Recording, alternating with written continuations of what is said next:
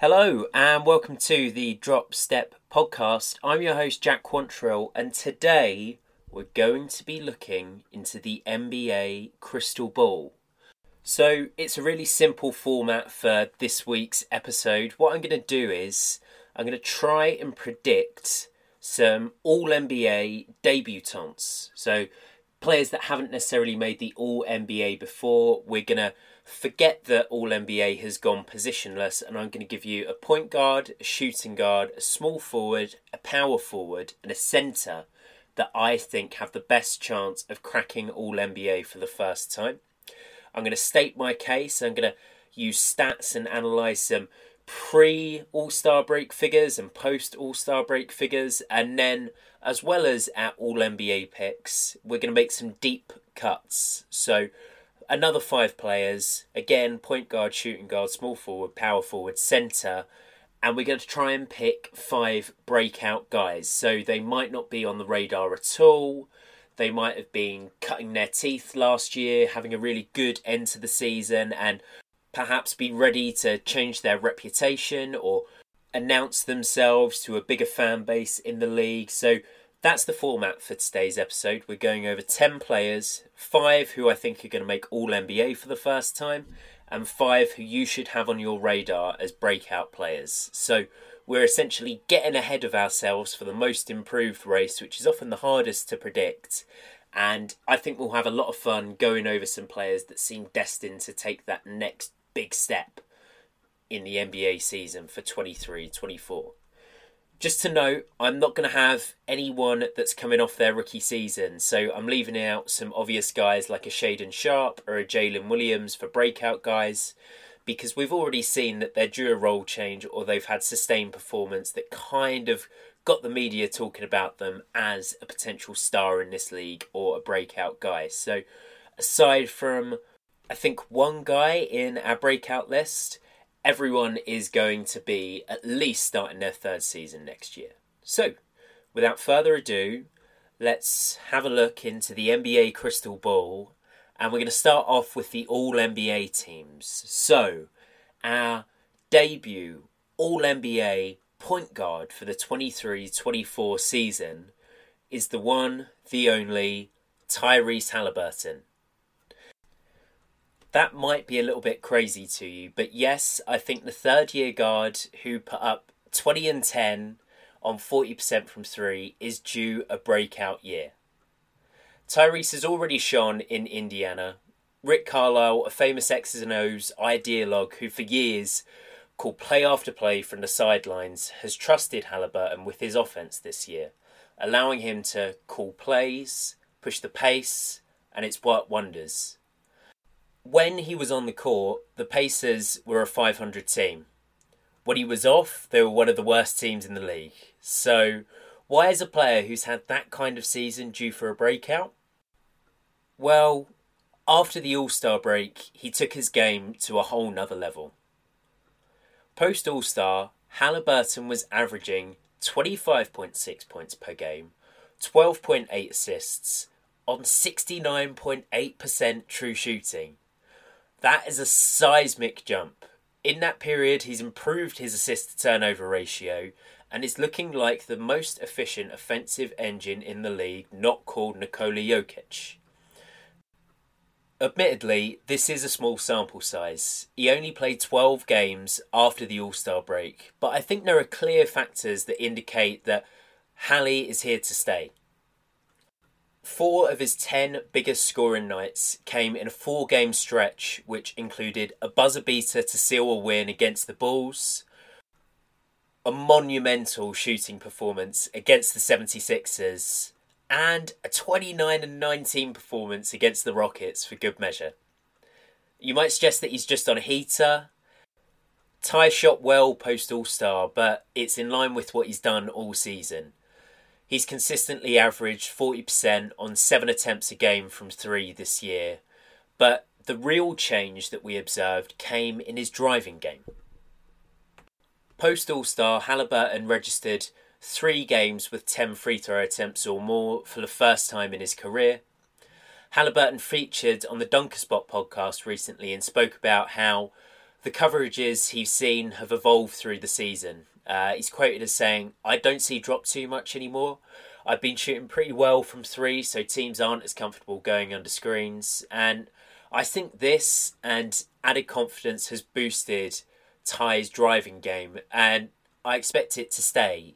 He's getting more and more comfortable in switch situations, attacking mismatches, which is leading to deeper paint touches and in turn contact, which has got the 88% for the year free throw shooter to the line 6.8 times per game. And that's the 16th best in the league. In contrast, pre-All-Star break, he ranked 94th. So, for me, the breakout is coming. With another talented draft pick to add this Thursday at number 7, cap space to use, and progression from the likes of Mathurin, Nembhard, Neesmith, I expect the Pacers to sustain a play-in run for the entirety of the year, and Halliburton will be at the heart of that. I genuinely expect a Shea type glow up, and the media attention will go with it. So, for that reason, we've got Tyrese Halliburton as the captain at point guard of our All-NBA, going to make All-NBA team. Moving on to shooting guard, and it's a guy that's been in the league a little longer than Halliburton, but due to a change in circumstance, and I think we saw a real uplift in his production already in the latter half of the season, but at shooting guard, I've gone for Mikal Bridges.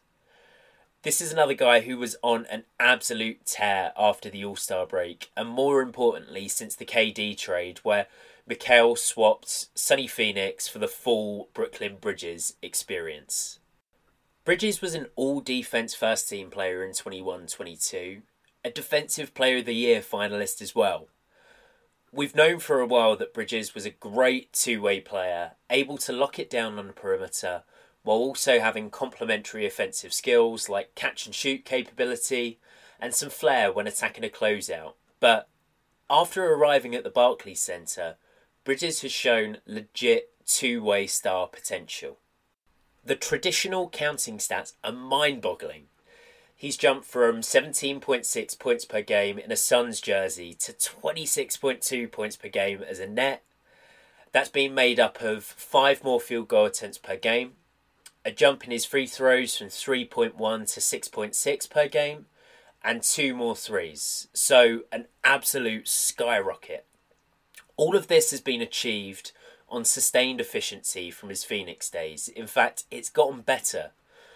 Bridges closed out the season for Brooklyn at 60% true shooting, which is a bump from the league average 57% he was putting up for the Suns. So, for me, All-NBA is in sight. While the numbers have really taken a turn for the better and he's showing legit scoring potential at a really high level, I don't necessarily think he's best served as a first option. He looks like an ideal release valve to me. An empowered scorer with a silky jump shot in catch and shoot and dribble pull-up situations. He never looks rushed for Brooklyn, but my only concern is the playmaking. While the turnovers are low at 1.8 for a guy whose usage was actually at 30.3% in Brooklyn, the assists simply aren't there. He's racking up 2.7 assists per game for the Nets, which is actually a drop in comparison to what he was doing for Phoenix. Hopefully, next year, with a full off-season to integrate into the team, a system built around him to leverage that newfound scoring threat to make the game easier for his teammates, we see those assist numbers jump. Earlier in the year, Nick Claxton was getting the easiest buckets in the league as defences shifted over to stop KD and Kyrie, but that hasn't been the case with Bridges as the number one option. I worry that while he's putting up big efficiency numbers, that usage combined with a lack of playmaking for others could lead to a Dantley-like number one stint for Bridges in Brooklyn. All that being said, of the players that qualify at the shooting guard, I see him having the best chance at making his maiden appearance on an All-NBA team. Yes, that's ahead of Ant, partly because I see him set up better for it in Brooklyn. It's an offensive blank canvas over there, and partly because he's the kind of guy that the analytics community will get behind and media will turn its attention to. I think we even saw it towards the end of last season where there was a lot of love. The Brooklyn Bridges hype train had officially taken off, and even if some of that was dampened in their first round sweep to Philadelphia, I think that the media hype and the analytics hype is going to return for 23-24. And even if Bridges' defensive prowess takes a little bit of a step back with the offensive burden, we all know he's capable of some of the best forward and wing defence in the NBA. And I think if he puts it together next year, other players are going to have a really hard time beating his case for third, second team All-NBA. The other thing that really bodes well for Bridges is that he is the league's absolute Iron Man. Do you know how many games he played last year during the regular season? 83. Yes, that's right. In the era of load management, Mikhail somehow managed to play an extra game during the NBA regular season, and he's never missed a game in his career. I think with the new stipulations for All-NBA, this should make him an even clearer favourite for a first-time All-NBA berth. So that's our backcourt for our maiden NBA team, and the first player in the forward position is probably the player that I feel strongest about, and that is the New Orleans Pelicans 2016 number 2 overall pick, Brandon Ingram. I'm going to start this segment by just saying that Ingram is my favourite player on this list. When you tune in to watch him, he's looking more and more like a basketball master, a black belt, a samurai. In the post-All-Star stint where he finally returned to full health, I genuinely think that he looked like one of the 20 best players in the league. After that All-Star break, he put up a LeBron-like 27, 6 and 7. And if that doesn't convince you that he's going to make an All-NBA jump, I don't know what will. But on top of the traditional counting stats that were really, really impressive for him, I think that with Zion out, and perhaps Zion out for good, if you're believing some of the reports and rumours in the lead up to the NBA draft, Ingram is going to be fully empowered to put his playmaking utility on show. Let me talk a little bit about what I mean. So, post All-Star break, he was putting up 7 assists per game, which is fantastic. But if you reduce that sample size to the last 15 of the season, where the Pelicans went 10-5, Ingram's assists jumped to 8.1 a game. That's a figure that's matched by the likes of Luka and Chris Paul. So if Ingram can keep that up, I really think the sky is the limit. What really stands out to me about his playmaking is that he can do it on multiple levels. You know, we sometimes hear about 3-level scorers, the guys that can get to the cup, hit from the mid-range and from outside of the arc. I think that Ingram is like that as a playmaker. He's complete. So in the pick and roll, like a lot of the premier offensive talents in the league, he draws attention through his scoring threat. If the roller is being tagged by the weak side help, he's really comfortable making that skip pass out to the corner. And he can make pocket passes as well, dump offs through tight windows to his rolling centre. All of these deliveries can come with either hand, and he throws proper no-look passes as well. Not the Kuzma style, look, pass, look away, no looks. That's in the pick and roll. What I'd do if I were Willie Green, and what I think he did quite a lot earlier in the season, is park him at the elbows, maybe let him dribble into the mid-range, leveraging that uncontestable mid-range pull-up, and work into handoff actions a little bit more, spice up the offensive sets. New Orleans for the moment has Zion, who is an incredible driving threat, and Trey Murphy as well, who was a really close breakout candidate for the other list that we're going to get to. But I kind of think he's already broken out. But both of those guys are best driving when they get the ball on the move. CJ and Trey can go either way in handoff situations, and BI has the capability to pop as well as trail for a floater opportunity. And even Herb, Najee and Dyson have really great cutting instincts. Zion is the most offensively gifted player on the Pelicans, but I think they unlock everyone if they play through Ingram in a similar way to how Sacramento did with Sabonis and how Miami did with Bam. And that's just the playmaking. Shooting wise, he shot 39% this year consistently from behind the arc. He rounded out the season with 7 free throws a game, and his mid-range percentage is creeping up towards that DeMar level of efficiency. In clutch situations, he isn't phased. It must be nice when you just have your mid-range pull-up to get to whenever you want. Ingram just isn't rushed. You can tell he loves the game, and considering his age, I think he's just due to get better and better. If you're in the business of buying fake NBA player stock on the NBA player stock market, to me, this is the guy you invest in. Anthony Edwards was a force of nature against Denver in the first round of the playoffs this year, and could well have been a contestant, as we've already mentioned, for a first-time All-NBA slot ahead of an Ingram or Bridges. But he had some real growing pains as a number one guy in the back half of the season. Post-All-Star, he was good for 23 a game on 44% field goal, getting to the line 4.8 times a game, and knocking down 67.8% of his looks from the charity stripe. He was putting up 4.2 assists with 3 turnovers.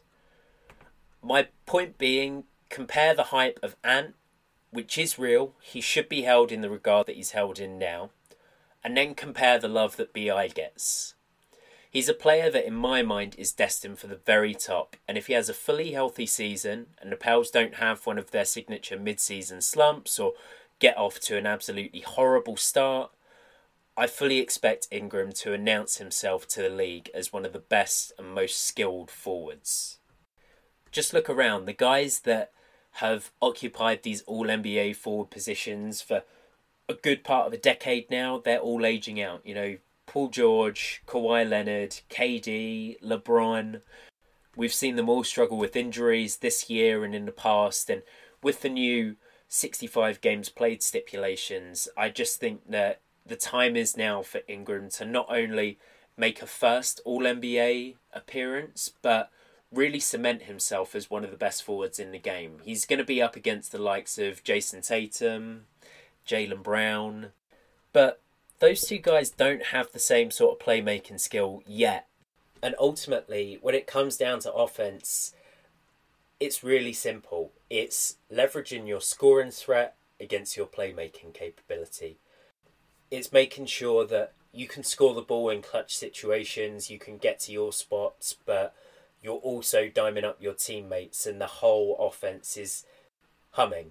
And while there might be slightly more talented players, like I think Jason Tatum is definitely a better one-on-one player than a Brandon Ingram, there isn't a single young forward in the NBA that has that same release valve that B.I. does. So fully expect to see him in and around the 20s as one of the best players in the league, let alone make an All-NBA. I really think that this is the guy that's going to make the biggest stride, not necessarily in terms of how they're playing, but in terms of how the media is perceiving them. It is going to be Brandon Ingram time one way or another next year. So, I think I've started off with 3 pretty strong cases. It's going to be hard to deny that Tyrese Halliburton has a good chance at point guard. Mikal Bridges is going to have some All-NBA equity. And Brandon Ingram had such a phenomenal end to the season. If he carries that over, he's going to be putting up LeBron James numbers. So, you don't just want to listen to sure things. At the power forward position, it's my biggest reach on any list. I'm going to say that Scotty Barnes has a chance at making All-NBA for the first time next year. Now, if anything, Scotty dipped in production from year 1 to year 2, certainly in the first half of the year. And it can be hard to shake that sort of unfavourable perception in the NBA. So maybe it's going to take another season to re-establish himself as one of the top young prospects at the table. But Scotty is in our power forward position because it's a thin position in terms of breakout candidates.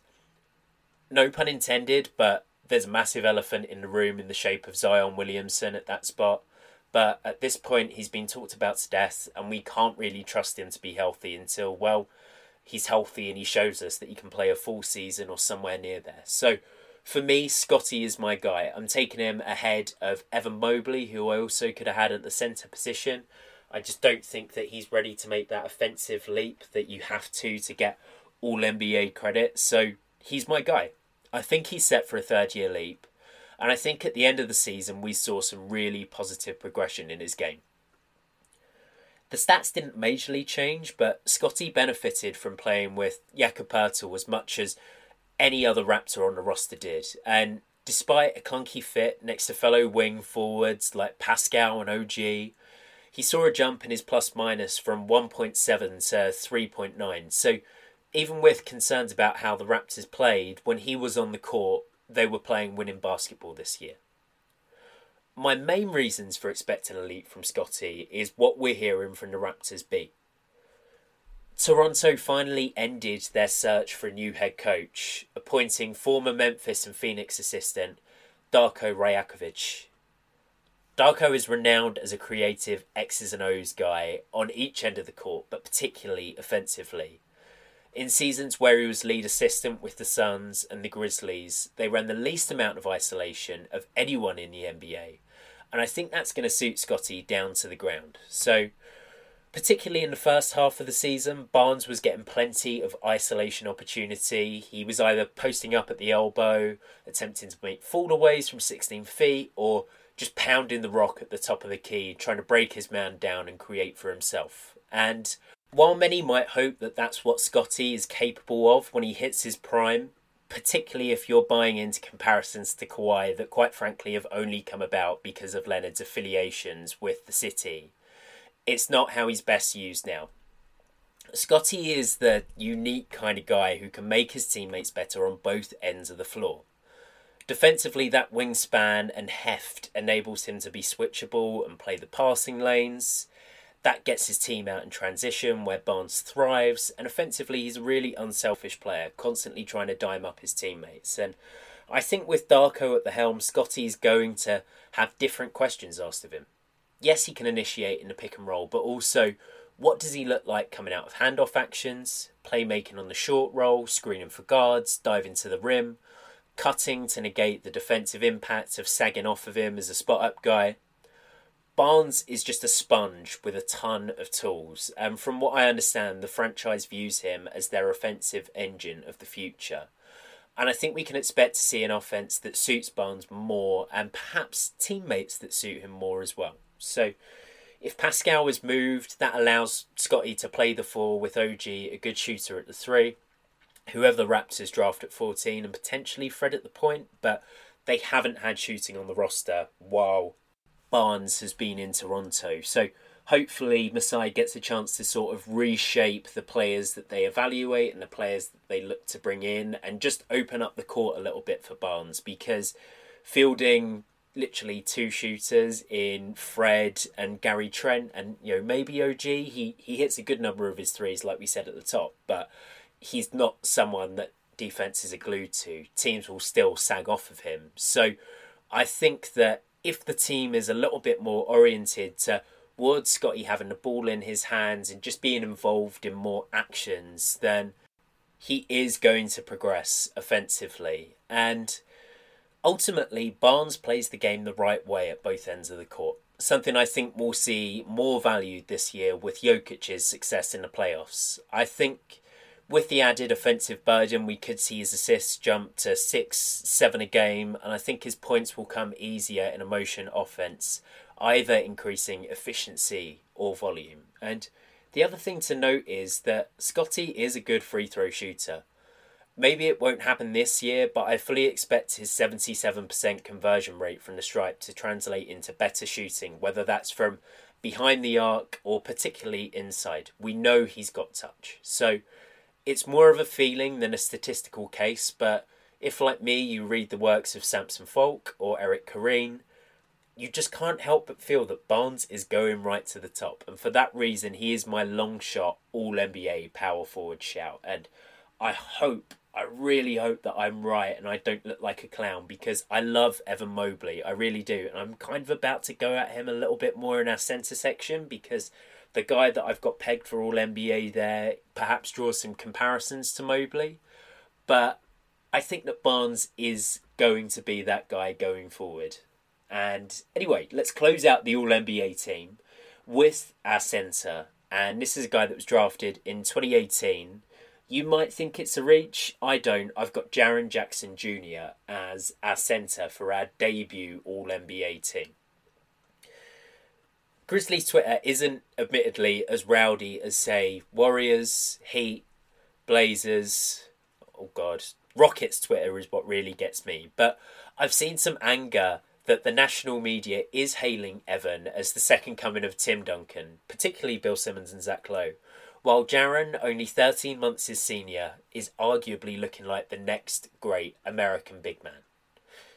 The Defensive Player of the Year, that's right, Defensive Player of the Year, made his All-Star debut this year, and I think he'll have a case for being the third, fourth best big in the league and thus making All-NBA.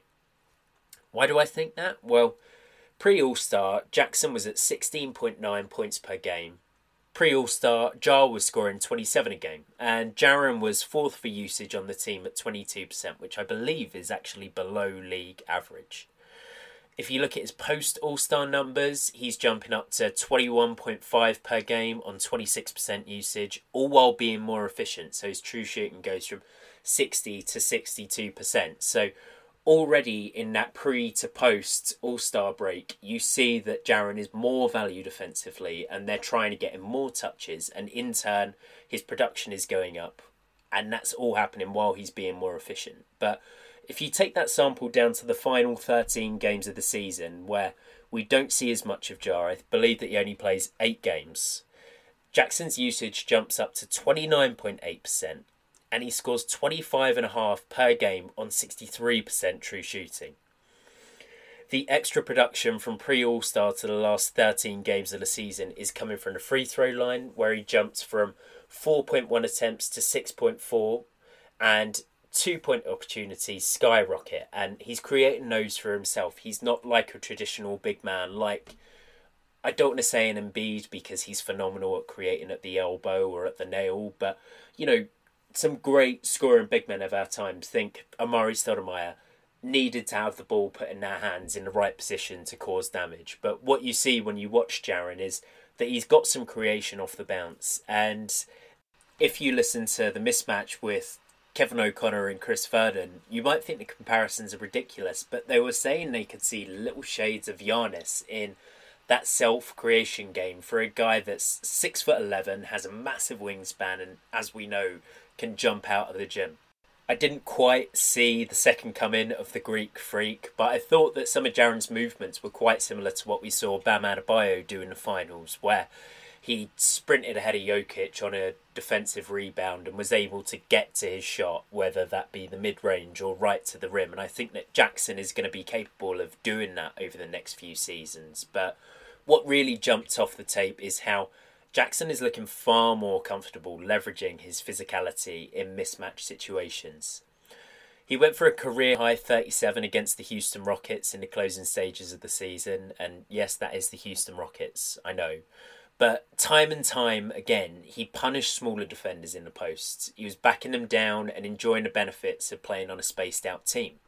You see, throughout his career, Jackson has had to play with big physical centres, partly because of his rebounding efficiencies. But they really stifled the spacing of the Grizzlies' offense. And previously, Jaren's best offensive seasons were when he'd hit a high percentage of his threes. But I think that what we'll see is, without Jar to create a perimeter advantage, the Grizzlies are going to have to lean on spacing, which could in turn open up the court for Triple J. As for the fouling issues, they're still there. He played 28.4 minutes per game this season and averaged 3.6 personal fouls. In the playoffs, however, he played 37 minutes a game against the Lakers and committed 4 fouls a game. So I think this is a guy that will thrive with the responsibility thrust upon him early in the season. And as he did in the playoffs, I think he's going to be able to keep himself on the court. Jar might be coming back to the Grizz, not as the saviour after over a quarter of the season without their star player, but as a terrifying addition to a young core that I expect to be over 500 when Morant suits back up.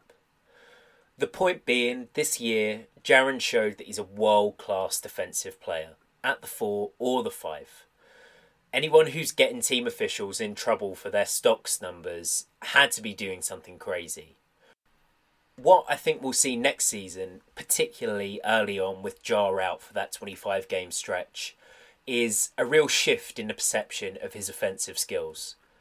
The Grizz are going to rely on Triple J on both ends of the court to start the season, and I think that's going to garner him a lot of public attention and in turn lead to him making his debut appearance on an All-NBA list. And just to say, I'm so high on JJJ. I think that he's due to have an incredible career. There's no one quite like him in the league at the moment, and I'm just really excited to see how he thrives under the pressure that he's going to have for 23-24.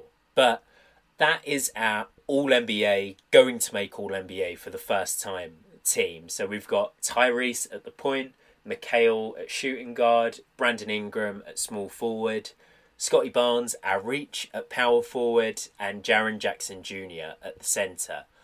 So now onto our second team, and these are the deep cuts. This is breakout guys who I think could potentially just shift their perception, how they're regarded around the league, and maybe that started to happen in the closing stages of last season, but it's going to be announced during 23-24. And the first player I think is really going to put it all together is Chicago Bulls point guard Coby White. After the All-Star break, Coby really asserted himself as the Bulls' sixth man. He played 26 minutes per game, and the team really popped when he took to the court alongside fellow lottery pick Patrick Williams, aka The Port. Together, they were part of a group that was plus 5.6 per 100 possessions, and their injection of shooting elevated that Bulls offense to a 124.2 offensive rating. Now, some of that is going to come against bench units or lesser opposition, and it's a small sample size, but I think it goes to show that the two perhaps disappointing lottery picks that the Bulls have made over the last few years were really starting to turn it round for Billy Donovan's team last year. So digging into Coby's game, what really pops is that the turnovers have dropped. In the post All-Star stretch, he's rocking a 3.12 assist to turnover ratio, by far the best mark of his career. His usage is only at 17.4%, which is really low, but that suggests to me that White has found his niche when it comes to within the Bulls system. Sometimes it's hard for a lottery pick to eschew the role ascribed to him in the pre-draft process, and when it looked like Coby wasn't going to be the Gilbert Arenas comparison, yes, that's what I found in his NBADraft.net scouting report. There tends to be an expectation that these guys will burn out of the league.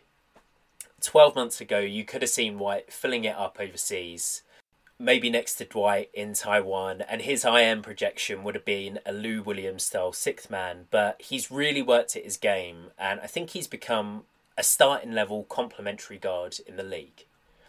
Without primary responsibility, White is a really valuable spacer off the ball. He can shoot off of the catch, off of movement, and can really be that archetypal spark plug, catching fire from three on lucky nights or nights where he's dialed in. But it's not all about that.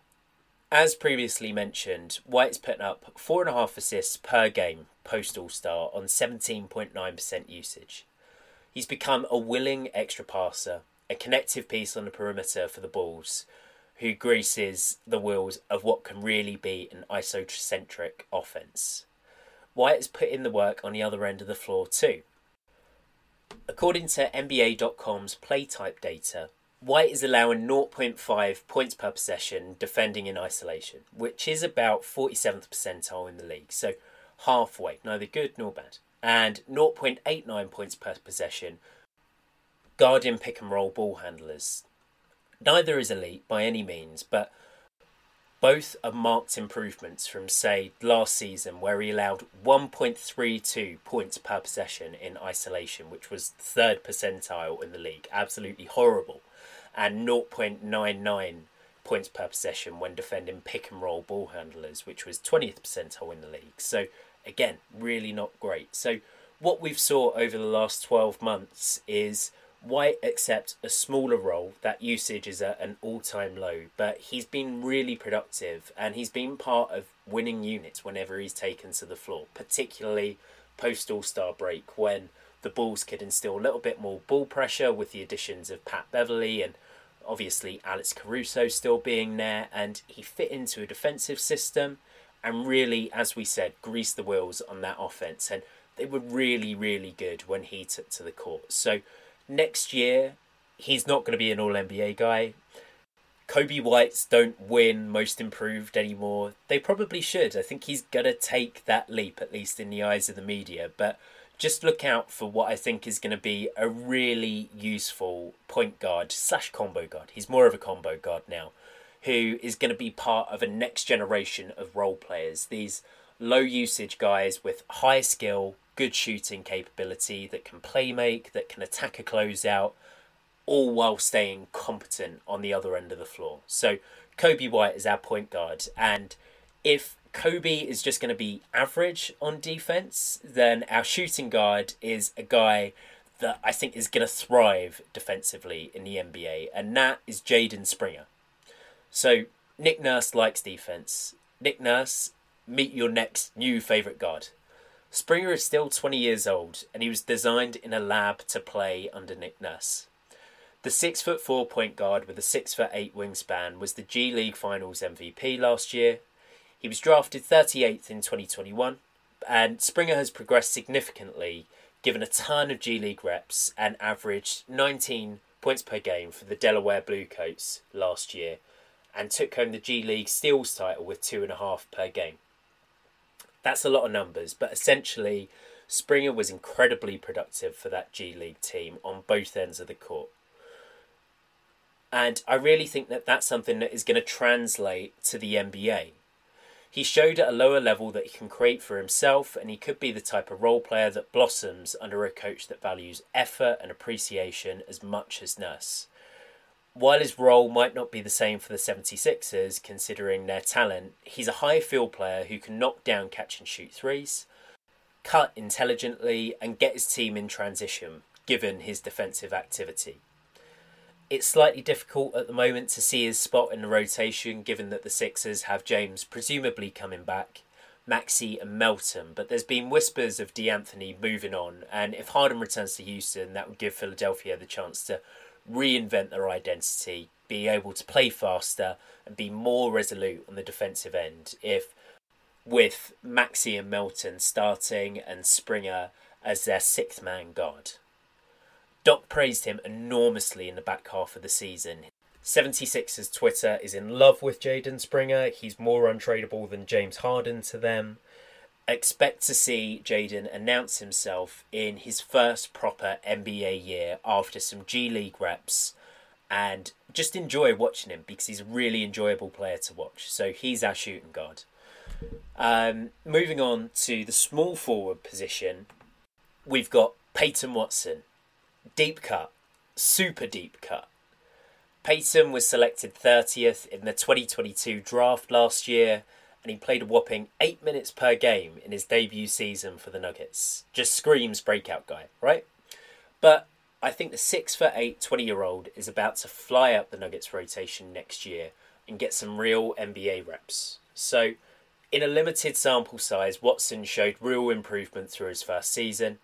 He played 3 minutes a game pre-All-Star break, only featuring 8 times, and even spent some time in the G League. But post-All-Star break, Watson featured in 11 of the Nuggets' 20 remaining games, playing 13.5 minutes a game. In that playing time, he scored 5 points a night, grabbed 2.6 rebounds and put up an assist, all while making 41% of his threes. Scale that up for 13.6 points per 36 minutes and a plus minus of only minus 1.7. That puts him in the company of Jalen Williams, Mark Williams, O'Shea Arbaji and Paolo Banchero. While I'm not saying that he's going to be as good as Paolo or Jalen, it does show that he's playable, and all of those minutes were in bench units. Watson didn't share the floor at all with the ultimate plus-minus guy in Jokic post-All-Star break. Lastly, his G League numbers show a guy that's able to get his own offensively when empowered in a bigger role. In 7 games in the G League last year, Watson averaged 22 points per game, getting to the line 5 times a game and shooting 78% from the charity stripe. He only shot 45% from the field, but Watson was probably in that too good for the G League, not quite ready for the NBA stage last year. When you factor in his development with roster issues that the Nuggets might face, Bruce Brown likely leaving in free agency, Jeff Green being a year older, I think we could see Watson jumping to being Denver's 7th man.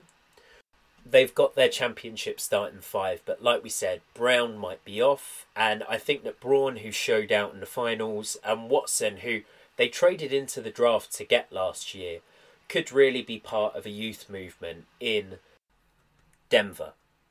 But I think it's pretty clear that the Nuggets have a long-term plan. They know they have the best starting 5 in the league. They know they won't be able to keep free agents who overperform their contracts like Bruce Brown last year. So they're assembling a cast of young role players. Braun, Watson, Nagy, Kamagate, whoever they pick up at 40th this year to all slot in next to the big Serbian, be sturdy on defence, and provide cost-effective depth while they're on their rookie scale contracts. So look out for Watson as one of the more fun sophomores to keep track of next year. Remember, he was a 5-star recruit ranked 12th in his high school class. Given the situation he finds himself in, next to the best teammate in the league, with a well-established system and an increasing willingness to give young guys a chance, Watson is one of my long-term bets for being a significant player in this league, perhaps from someone that didn't have the showiest debut NBA season. So he is our small forward. And jump into the power forward is a guy that's been in the league a little longer than Watson, and that's Jalen Johnson of the Atlanta Hawks. We only saw a limited sample size, but Jalen looks to be a favourite of Quinn Snyder already. The Duke grad saw his minutes rise from 5.5 in his debut season with the Hawks to 15 last year. But Schneider was giving him 18 minutes a game post-All-Star break. There are a few more reasons I'm expecting a breakout year for Jalen. First and foremost, an entire off-season for Snyder to work with the team. Quinn is a creative coach. We saw him utilise a 5-out system in Utah with the likes of Joe Ingles and Bojan Bogdanovic playing at the 3 and 4 positions. I think he's realised there's a real need for mobility and athleticism to cover up for Trey on the defensive end. Johnson is their best option at the 4 spot.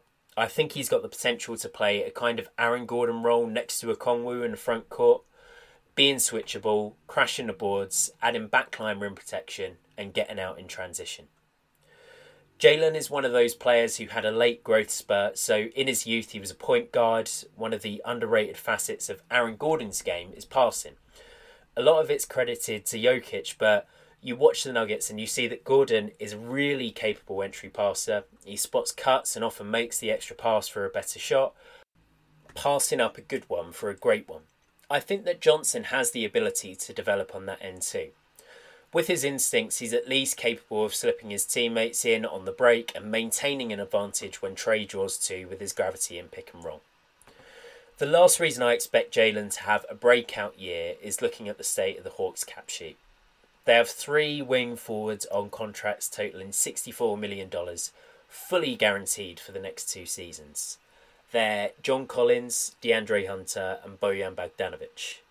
Financially, it doesn't make sense to have all 3 of those guys under contract, considering their responsibilities with their team. And factoring in that they have cheaper, younger options waiting in the wings. See what I did there? One way or another, Collins is gone, and I think either Hunter or Bay are traded mid-season. Bay's contract is up at the end of 23-24. I think this is finally the season where we see John Collins traded, and with that, a starting spot opens up in the team. Johnson is an ideal 4 to play when the Hawks are running 3 guard lineups with Trey, DeJounte and Bojan, and if he can just be passable from 3, which we've seen in short spurts, I think he can be really, really impactful. So, like we said, he's springy, he's 6'10", he's versatile defensively, he has some untapped passing instincts, and Snyder showed at the end of the season that he's willing to give him a chance. If you watch that Hawks Heat playing game, he jumped off the screen with the hell that he was giving the Heat on the boards and getting out in transition. And I think, given a full off season, to be creative with the playbook. Perhaps factoring in that you're not going to have the same spacing that you had with the Utah Jazz if you're Quinn Snyder. Jalen Johnson is going to be really, really impactful for the Hawks. And I hope so, because otherwise that franchise is heading for issues. They need one of AJ Griffin or Jalen to pop. So let's see what happens. But Jalen is my breakout guy at the power forward spot, which means that we've only got one position left. That's the centre position. And here we're going for a guy that was drafted in 2017. And it's fair to say he might be overshadowed by a centre prospect that is coming into the team anyway. But for our centre breakout guy, we've got Zach Collins, currently a San Antonio Spur. So, post All-Star, Collins was putting up 16.4 points per game, 7.8 rebounds, 3.5 assists, a steal and a block a game for good measure. Since the Jakob Poeltl trade, basically, Collins blossomed into a starting level stretch 5 for the Spurs. And I'm wagering that next year, the 10th pick in the 2017 draft makes good on his promise and solidifies himself as a top 15 centre in the league. Watching Collins, you see that he's an orchestrator from the elbow and the top of the key. Like Sacramento, Greg Popovich is running offense through his big man, who picks out cutters with ease. He's capable of diming up cutters from the elbow and spotting shooters on the perimeter. The Spurs look set to make a jump up the standings next year, with the NBA's French heir apparent about to suit up for them once he's picked number 1 on Thursday. But with Wemby as a 4, I think we'll see one of the stronger and more complementary young backcourts in the league take shape in San Antonio. Collins' ability to shoot is going to allow him and Wemby to take turns occupying the post, as both have skills to offer on the perimeter. Collins shot 37% from deep last year, and he can hit mid-ranges too. Long term, I'm as excited as anyone about Jeremy Sohan, pairing up with Victor Wembanyama in the Spurs front court for one of the funkiest, longest, most switchable, athletic front courts we've ever seen in the NBA.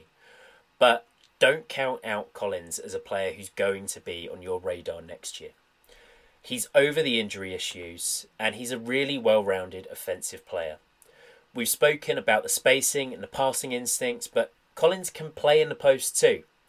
He's capable of finishing with either hand, he's patient, and he has a lovely spin move to counter aggressive post defence. The athleticism isn't sky high, and the Spurs did have a woeful defensive record in the league this year. But that improved with times for Collins too. Pre-All-Star, often playing behind Jakob Poeltl, in 21 minutes per game, the Spurs were putting up a 117.9 defensive rating with Collins on the court. Post-trade, with a bump in his minutes up to 28.4 per game, that defensive rating was down to 112.5.